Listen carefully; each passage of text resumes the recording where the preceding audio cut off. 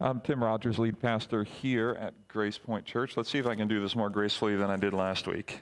There we go. All right.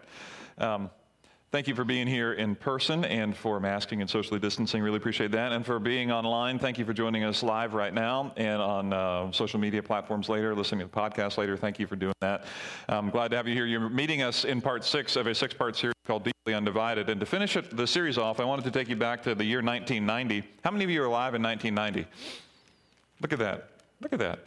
How many of you think that time belongs in a museum somewhere? Yeah, that's not funny at all. Okay. The year 1990, I was a freshman at Pequot Valley High School and came in from the Caribbean. I was a missionary kid, and I didn't know what I was doing at all. I don't know what freshman really does, but I remember being very nervous. I didn't know anybody in the school. I don't think I knew a single person in the school, and I had a different accent, and I had hair, actually a lot of hair, kind of wavy and very tan and all that. And I remember heading to the lunchroom, and I had my little brown bag because I packed the lunches. I didn't know what was going to go on in the cafeteria. Never been in a U.S. cafeteria before. It was very different where I grew up for lunch. It just was nothing like what we did here. And I knew I was getting near to the cafeteria when I could hear a song which I didn't know or couldn't identify at the time, but later came to know as the anthem of the high school cafeteria, and is Pink Floyd song that says something like this: "We don't need no education."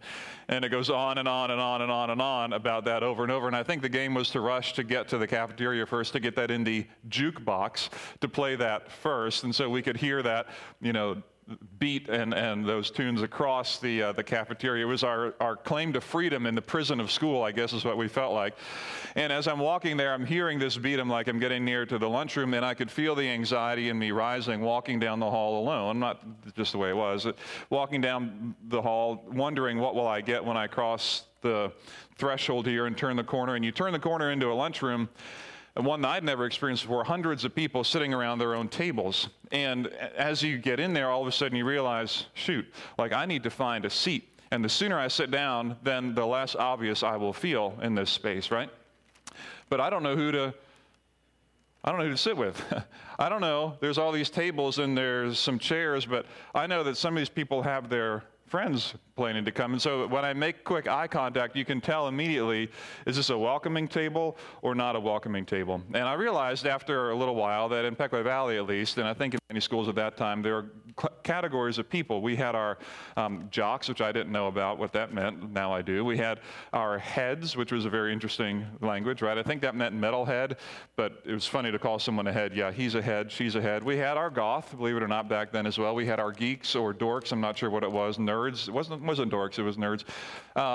And prep people as well. And then you begin, as I am walking in, I didn't realize it, but that is what was happening all across the cafeteria. And all the tables that were there, you had your people gathered by little groupings, gathered by little tribes, gathered by little ideologies, sitting with one another, looking up as I'm walking through the cafeteria, making eye contact quick, and then going back to their meal, or inviting me to their table. And finally, as I got like halfway through the cafeteria, probably just sweating from nervousness about where can I go, I finally was invited just by a glance and a little wave by someone. His name was Scott. He had a friend named Ryan, to come and sit at their table. And I will tell you, it felt incredibly good to be able to find a seat at someone's table. And all of a sudden, all the anxiety of what happened coming through the doors finally kind of began to fade away as I began to take a bite out of my, I think, peanut butter and jelly sandwich and maybe my little bag of chips that I had. And I began to settle in. And so the next day, you know what I did? I walked in the cafeteria, looked for that table with those people, and I just went to sit there. And you know what I didn't realize at the time? Is I didn't realize this, that I wasn't the only one in the cafeteria feeling this way. I just assumed I was, because who else came from the Caribbean this year?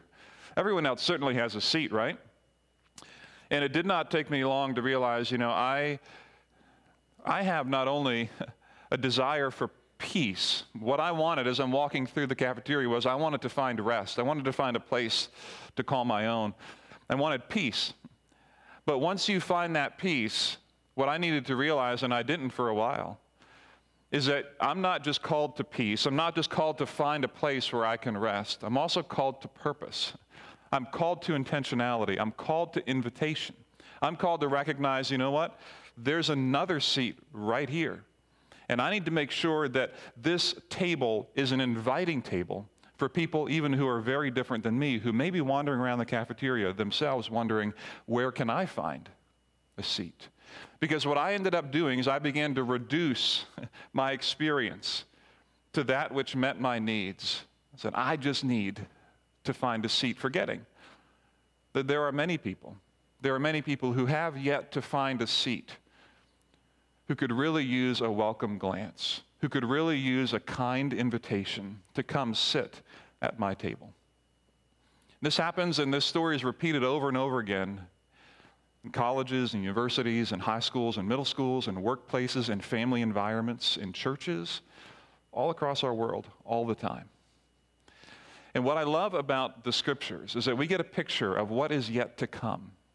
And John, who was a follower of Jesus, he wrote in the book of Revelation, he wrote about what is yet to come, and he gave us as a church a picture of what is yet to come, a beautiful picture of, if you will, if I can use my cafeteria image, a full cafeteria, a full space with people of all different kinds of persuasions and beliefs, worshiping together one God. And here's what he said in Revelation chapter 7. Here's a picture of the beautiful picture of the church. This is worship at its best. This is a church at its best.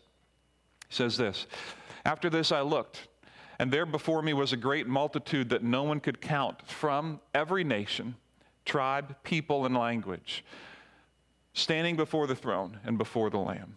All the heads, all the preps, all the jocks, all the nerds, all together, standing before the throne. Not a single person without a spot at the table, and not a single person whose ideologies, whose beliefs, whose language, whose culture, whose viewpoints didn't fit at the table.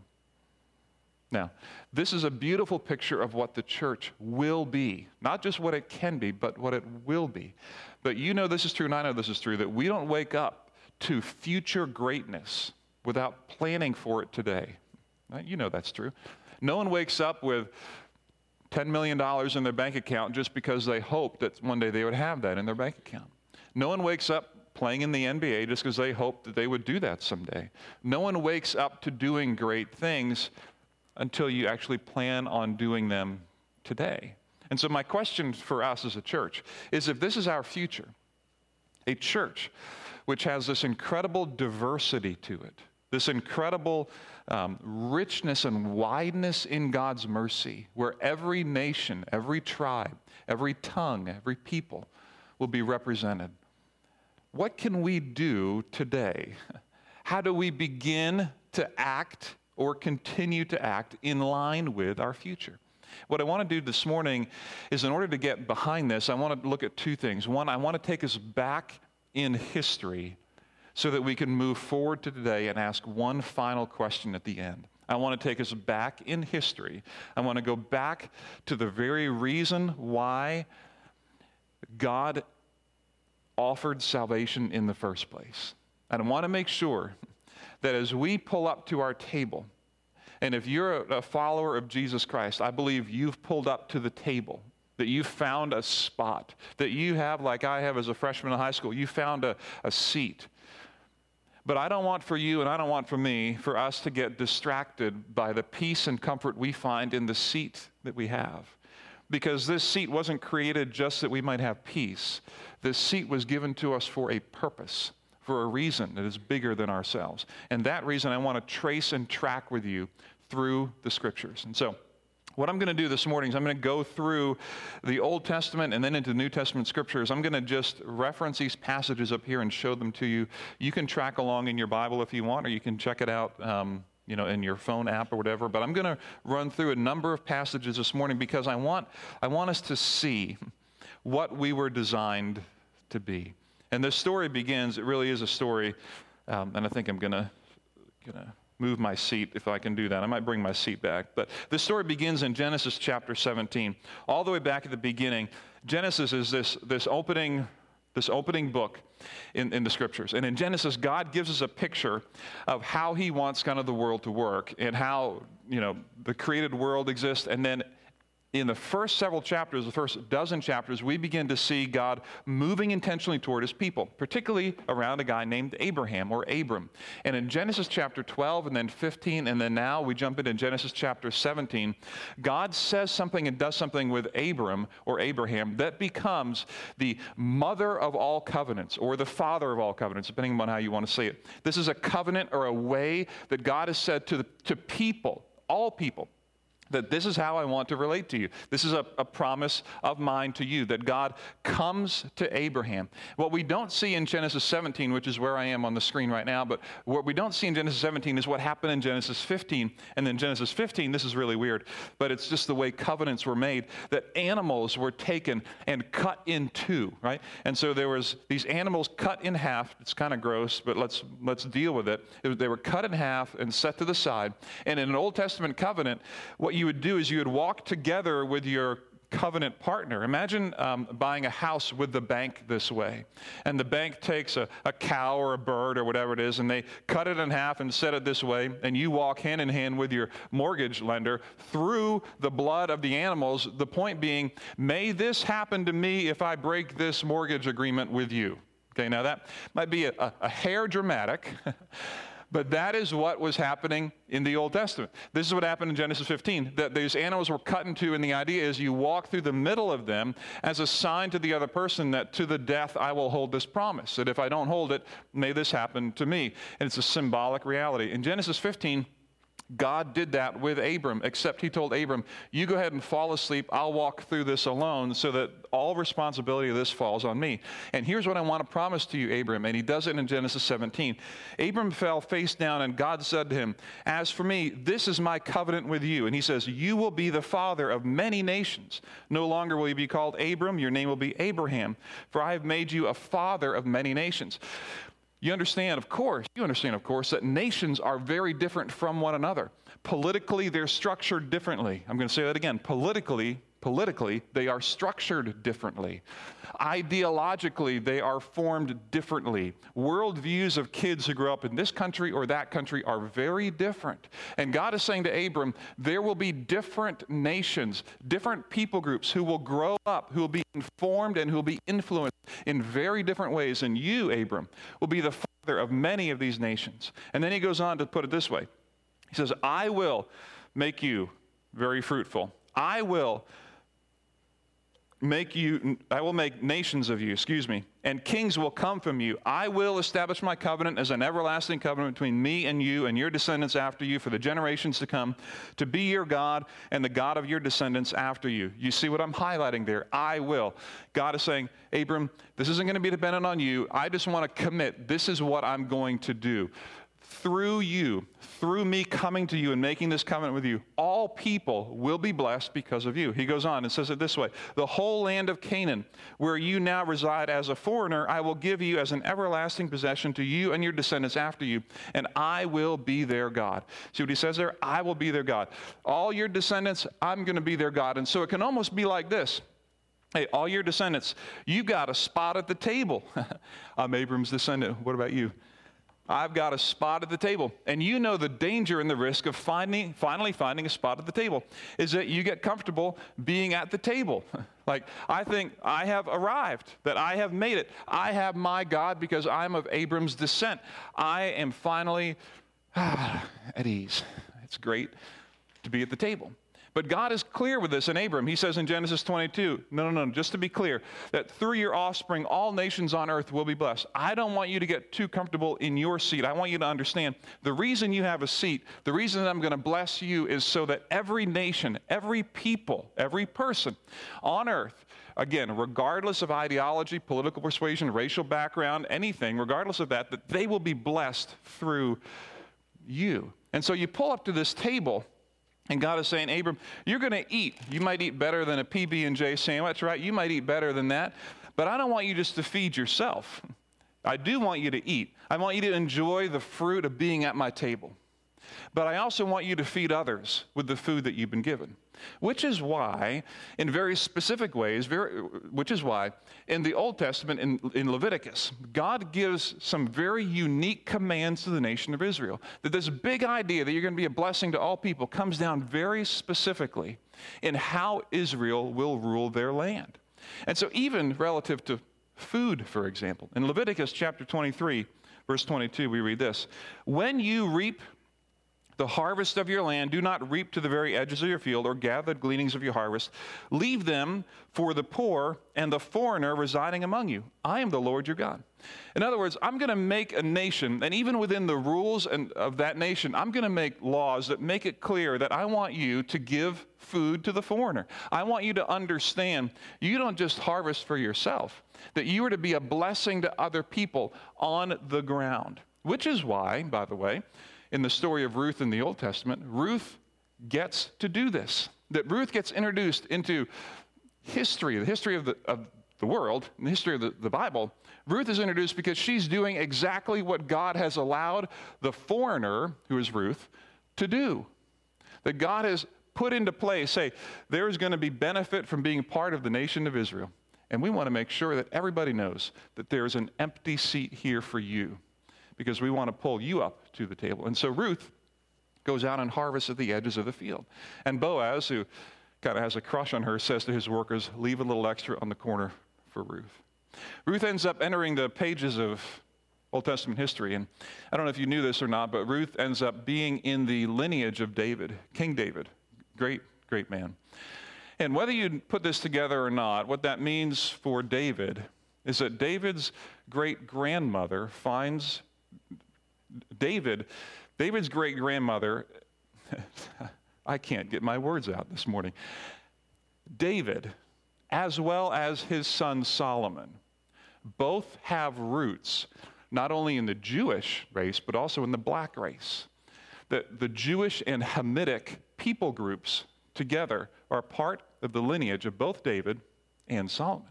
So Solomon's mother and great-grandmother and great-great-grandmother all will find their roots in the black race. To which we say, this is the diversity, the natural diversity of the biblical revelation. This is the natural diversity of the people of God.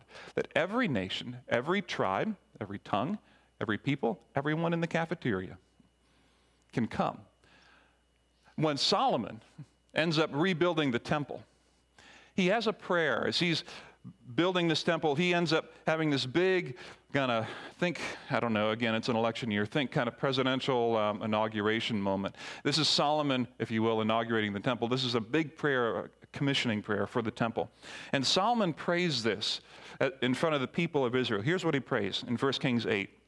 He says this: "As for the foreigner," I'm jumping into the middle of his prayer, but he's praying for the foreigner. "As for the foreigner who does not belong to your people Israel, but has come from a distant land because of your name.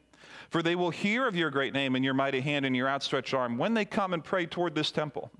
Then hear from heaven your dwelling place." He says, he's asking God, I want you to pay attention to the foreigner, not just the people at the table, but the people whom you have identified that you want to see come to you. Then he says this: "Do whatever the foreigner asks of you, so that all peoples on earth will know your name and fear you, and as do your own people Israel, and may know that this house I have built bears your name." He's saying, God, would you please fulfill what you wanted to fulfill through the Abrahamic covenant, that all people at all times will come to know you through your people, that people who get a seat at the table have to understand they don't push up to the table for their own benefit just to eat their own food, that we do things for the benefit and blessing of people. This is the nature of salvation. This is why God came to us in the first place.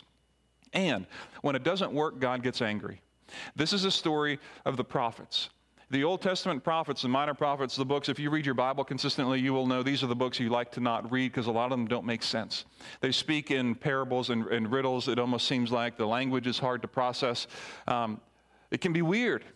But in the Old Testament prophets, a large portion of what is pushing their anger is that the nation of Israel has stopped seeing their seat at the table as a seat of blessing for other people, that it has turned inward. They have become people who are comfortable at the table, comfortable with the blessing they get, being under the blessing of God, and have stopped reaching out to the people around them and have stopped acting in a just and right way. In fact, Micah puts it this way. Micah says this almost sarcastically. If you're a sarcastic person, you may like the next couple moments here, okay? I'm not saying it's godly. I'm just saying it's in the scriptures, okay? Here's what he says in Micah chapter 6, verse 6. With what shall I come before the Lord and bow down before the exalted God? Shall I come before him with burnt offerings, with calves a year old? He's just kind of playing with the nation. Like, hey, what do you think? Is this how I should come to you, God? Should I just come with burnt offerings? Maybe that'll work because you don't seem to be paying attention. Or verse 7, he says, hey, well, will the Lord be pleased with thousands of rams, with how about 10,000 rivers of olive oil? Well, why not? Hey, well, why don't I just offer my firstborn for my transgression, the fruit of my body for the sin of my soul? Why don't I do that? Maybe that would make you happy, God. The sarcasm is dripping off of him as he lays into the people of Israel who are just sitting there in their plenty and in their disdain for other people and the hardness of their heart because they pulled up to the table, they've had enough. And he's saying, well, why don't we just go ahead and offer our firstborn, see if that works for you? And then he says this, in this verse you may already know, but this verse comes in the context of his biting criticism of the nation of Israel. He says this, no. He has shown you, O mortal, he has shown you, O man, what is good. And what does the Lord require of you? To act justly, love mercy, to walk humbly with your God. Act it out. When you see people walking by, you look up with an inviting eye and invite them to your table. Don't just keep eating the food for yourself. Don't try to cover that open seat. You haven't acted in a just and right way, nation of Israel. You haven't done what God's intent was from the very beginning of coming to Abraham. You just haven't done this. Micah's story brings us in Old Testament history to the point where the nation of Israel ends up getting exiled. They get run out of their own land. The Assyrians, the Babylonians take over, and you have these people who are exiled for a whole generation, for years and years. They end up intermarrying. Assyrians, Babylonians. They end up intermarrying with other people. And through the course of time, there's a new kind of people group that's formed. And it's in this period of history. And those people are called the Samaritans. The Samaritans are the result of the Jews marrying into other groups like the Assyrians, like the Babylonians. And what happens is we open the pages of the New Testament. When Jesus walks on the planet, Jesus now enters a period of history where there are Jews who are hating Samaritans. Because in that period of history, the Samaritans were seen to be the traitors, the ones who didn't hold to purity, the ones who gave up too easily, the ones who walked away from the temple, the ones who just backed off and took the easy route. They did not hold to what Yahweh wanted them to do. This was the view of the Jews. They were essentially untouchable. Well, one day, Jesus needed to travel. He needed to travel up through Judea, and so he walks through an area where there are many Samaritans. He could have walked around, which most Jews, any pious Jew, would have walked around. He walked through with his disciples, and as he's walking through, he stops because he's tired, and it's hot in the desert, and he interacts with someone there who's a Samaritan woman. And here's what he says to her.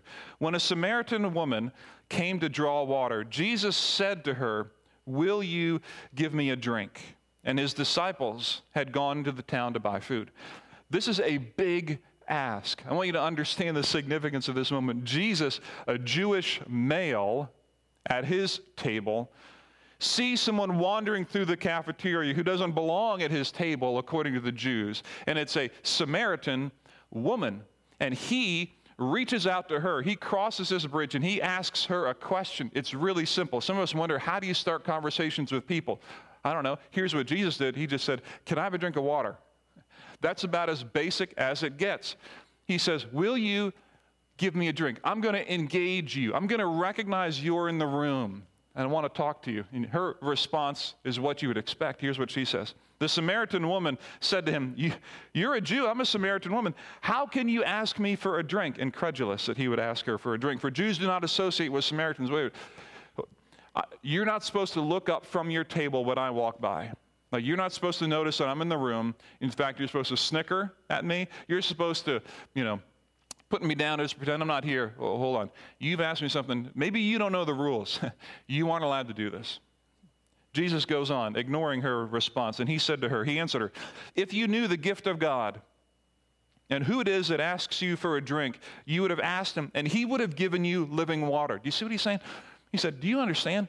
I'm giving to you, you Samaritan woman, living water. The very essence of salvation is available even to the most despised among the Jews. Even to the people that no one else would like, even the people who we think are terrible because they believe this, they've compromised over here, they're immoral over there, they have different background, different skin color, different whatever, different history. Their mama did this and their daddy did that because of their background. They don't belong at the table. Jesus said, I'm about to offer you living water, the same thing that's available to every tribe, every tongue, every nation, every person. If you knew who was here talking to you, you would understand that this living water is available to you. These designations in your mind that you're a Samaritan woman who doesn't deserve to be engaged by a Jewish male, that is wrong. I'm here to challenge it and to invite you to the table. Goes on. Sir, the woman said, you have nothing to draw with, and the water is deep. The well is deep, Where can you get this living water? Are you greater than, and look, she relates with the Jewish people, are you greater than our father Jacob, who gave us the well and drank from it himself, as did also his sons and his livestock? And Jesus answered, everyone who drinks this water will be thirsty again, but whoever drinks the water I give them will never thirst. He's still on this point. Indeed, the water I give them will become in them a spring of water welling up to eternal life. He's still holding out to her, of all people, a Samaritan woman, this tangible gift of salvation. Why? Because this is what salvation is meant to be. Not just a place at the table for me, but a blessing for absolutely everyone, every nation, every race, every tongue, every ideology. Which is why Paul will write this in Galatians 3 when he summarizes how we should see one another. He says, there is neither Jew nor Gentile, neither slave nor free, neither male nor female, for you are all one in Christ Jesus. And then he ties it all up really nicely by putting it this way. He said, if you belong to Christ, then you are Abraham's seed and heirs according to the promise of where we began our little story this morning. That if you belong to Christ, you're here not because of your parents, you're not here because of your race, you're not here because of where you were born, you're here because you're Abraham's seed. The very essence of salvation that God began as he established this Abrahamic covenant with Abraham is that salvation, that your seat at the table, my seat at the table, is not just meant for my benefit, but for the benefit and blessing of all people at all times. So that when I sit at the table, I don't relate to you because you're white and I'm white. I don't relate to you because you're Republican and I'm Republican. I don't relate to you because you're Democrat and I'm Democrat. I'm not trying to give anything away there. I don't relate to you because of our political ideology. I don't relate to you because of our skin color. But he says, I don't want you to ignore that. I'm not asking you to be colorblind. I'm not asking you to pretend that white doesn't exist and black doesn't exist. I'm not asking you to pretend that. I'm asking you to go deeper than that and say, look at it. See the beauty and diversity of it. Just like David, just like Solomon, just like the mixed races that we've seen, even with the Samaritans, even with the Samaritans, whom Jesus engaged and offered incredible value and equal value and worth to, because these distinctions that we have are not enough to keep us from what is the point of the kingdom of God, the richness and diversity that exists when John writes in Revelation 7 where we began. He says, after this I looked, and there before me was a great multitude no one could count, from every nation, tribe, people, and language, standing before the throne and before the Lamb. Why are they all there? Why are they all there? Because this is God's intent from the very beginning. Not just his intent broadly, his plan specifically. That even legally in the nation of Israel, that there would be benefit to being a foreigner that would be different from any other nation. That when Solomon prays to God, he says, God, will you please keep at the center of who we are as the people of God, that we are people who reach others, that those will see that you are a God who cares. Despite all of the differences that we have, help us to look past that, not ignore it, but to see it, acknowledge it, and find the beautiful diversity in the room. That when Jesus engages a Samaritan woman, he does it with intentionality to remind her, you've got a seat at my table. Because one day, every tribe, every tongue, every nation will worship before the Lamb. It's a powerful, powerful, powerful story of salvation history. That is what we need to never forget. That the blessing of God in your life and in mine, if you call yourself a Christian, is not just for my benefit. I don't get to sit at the table just because I get to be here, but I am invited to the table so that I can remember there's always going to be an empty seat. So I want to ask the question here, what can I do? What can I do? Before I answer the what can I do question, I want to just affirm three things that I think we know. I think we know this. We know that salvation isn't just for me. We know that salvation isn't just for me. The scriptures make that pretty clear, that salvation is invitational, that you're not just saved so that you alone can have eternal life. While that is a result of salvation, it also results in you engaging with the people around you right now, me engaging with people around me right now to make their world a better place right now. That it's invitational. This is part of the Abrahamic covenant, part of the laws we've seen with the foreigner. We also know this, that we tend toward reduction. My instinct, and maybe you felt this too, I don't know. My instinct back in 1990 when I first walked into Pecco Valley High School, walked down the hallway and heard Pink Floyd and You Don't Need No Education. Remember when I thought, what kind of dumb song is that? Now, once I got past that, I thought, okay, here we are. Here we go. We're going to sit here. My instinct was just to be, I'm so thankful that I can finally sit down and be out of the spotlight. Even though it was probably a spotlight of my own making, I was no longer anxious once I sat down. I found a spot. And then what I did is I reduced the power of the table to what it gave me. Like, this table, there's power here. It gives me a spot. But I forgot that that's not the only power of the table. The power of this table is also that it can give someone else a spot. But when I walked into the cafeteria the next day, I didn't really care. I didn't really care. Because I needed a spot. I wanted to find peace. And so we can tend to reduce even salvation to its bare value for me. I can, and I don't know if you can, but we can tend toward reduction. Thirdly, we know this is true, that God's heart is for all people at all times to come to know him. This is what John 4 reminds us, what Galatians 3 reminds us. God's heart is for all people at all times to come to know him. So here's the question I want to ask you in a very practical way. I just want to talk about it for a second then, and is this. Who can I invite to my table? Who can I invite to my table? Who can you invite to your table? Now, I don't know if you realize that you have a table. You personally have a table. You have influence. You have friendships. You may be saying, well, I'm not as old as you, Tim. That's probably not true because I'm really young.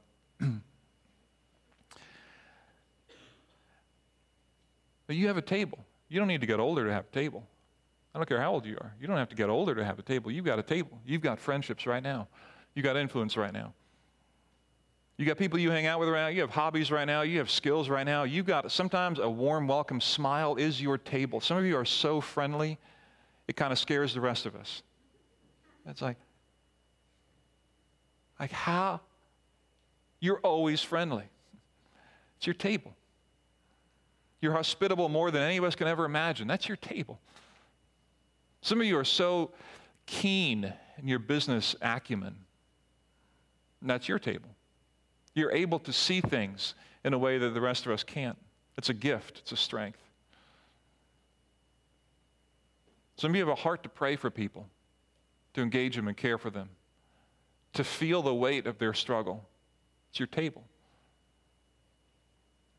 Some of you are readers and thinkers. You're quiet, but you're thoughtful. And you can read a room like other people can't because you see the room better than other people do, because you're not as busy trying to impress like the rest of us are. It's a gift. It's a table that you have to see who's in the room. I want to encourage you to think about who can you invite to your table with the gifts and talents and strengths that God has given you. Because each of us has both opportunity and experience that God has put in us to use for the salvation purpose of inviting people to the table. Now, I want to say that this invitation doesn't have to be profound, which is why I highlighted what Jesus did with the Samaritan woman. What did he do?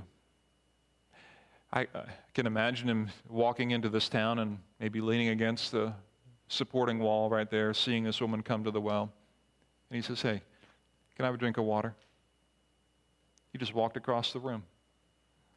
Just walked across a cubicle. Just walked across email. Just walked across a text message. Just sent a note. Just had a conversation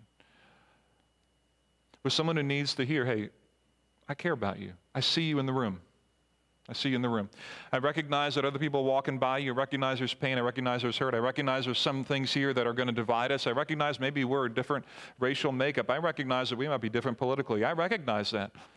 And for that very reason, because I know the church is heading there, I know that there will be a day when every tribe, every tongue, every nation, every people will worship before the throne. Because I know that's where we're heading, I'm not just going to wake up one day and find that to be reality. I want to do my part today to be a part of that church that is incredibly diverse in its thinking and its grace.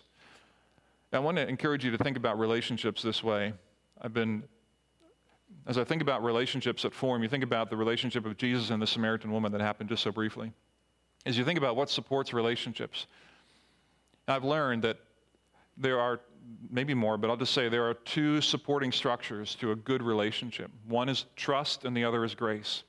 Trust is going to give you the opportunity to believe the best about the other person, and grace is going to give you a chance to forgive a whole lot of things. When you have trust and grace in a relationship, there's a whole lot of failure that can pass over top of that relationship. There's a weight to failure, there's a weight to disappointment, and there's a weight to that heaviness that when we stop trusting and stop offering grace, the relationship dissipates and falls apart. But when you extend to people both trust and grace in relationship, there can be a whole bunch of junk that they can begin to unload with you and to you, because there's a trusting, safe place when you just say, "Hey, do you need a drink? You need a drink of water? Because I got a spot at my table right here. And at my table, there will come a day when every tribe and every tongue and every nation will worship before the throne." So why don't we get started right now? Please don't wander around the cafeteria anymore. There's a spot at this table. This is a picture of a people who are deeply undivided, a future where the church is at its very best, where we are incredibly diverse, incredibly gracious, incredibly intentional with how we love and care for the people who work with us right now, the family members that we have, the people our kids go to school with, and the futures that lie right in front of us. And so I want to encourage you right now to ask the question, who can you invite to your table? Who is in your room? Who is in your space? Who you can say, "You know what? This is my way of simply asking, "Hey, can you give me a drink of water? I want to reach to you. I want to extend trust. I want to extend grace." Because the church of God at its very best is a deeply undivided people who worship together across racial, political, ideological, personal divisions. And one day we'll worship before the Lamb with every other tribe and every nation and every tongue. So why not? Why not get started right now? Guys, I hope during the season we can continue to keep our eyes up, no matter what, on the future and on what the gospel and the hope of Jesus means for each one of us. I pray that that will be true, that it will be marked by that kind of kindness, that kind of warmth of invitation to your table and to mine for the blessing of all people at all time. All right, will you pray with me? Our good God and Heavenly Father, thank you for the chance to be here this morning and to stop and pause and reflect on where we've been in history and understand that from the very beginning of time, you have orchestrated salvation to be for the benefit not just of us, but for those living around us. That there will be a blessing that flows through Abraham, his descendants, all nations, through the laws that we make, through the way that we worship, through the difference we make in our communities, through the racial divides that we bridge, that we recognize we're all of Abraham's seed, all who believe in Jesus, and that one day there is a future where all tribes, tongues, nations will worship before the throne. And so I pray that you would help us to extend both trust and grace in relationship to people very different than us who are in our room. Help us to see who's in our room. Help us to see who's able to be invited to the table, those in our family, those we work with, those our kids go to school with. I pray that you'd help us to be open to kindness that leads to an awareness of the kind of Heavenly Father whom we serve, kindness that leads us to repentance. Help us not make light of that. So, Father, we thank you for your grace, for your care, for the beautiful plan of salvation. We come under that. We're grateful for it, and give us courage to act in it even this week. We love you. We thank you for the time we can share together. In Jesus' name we pray.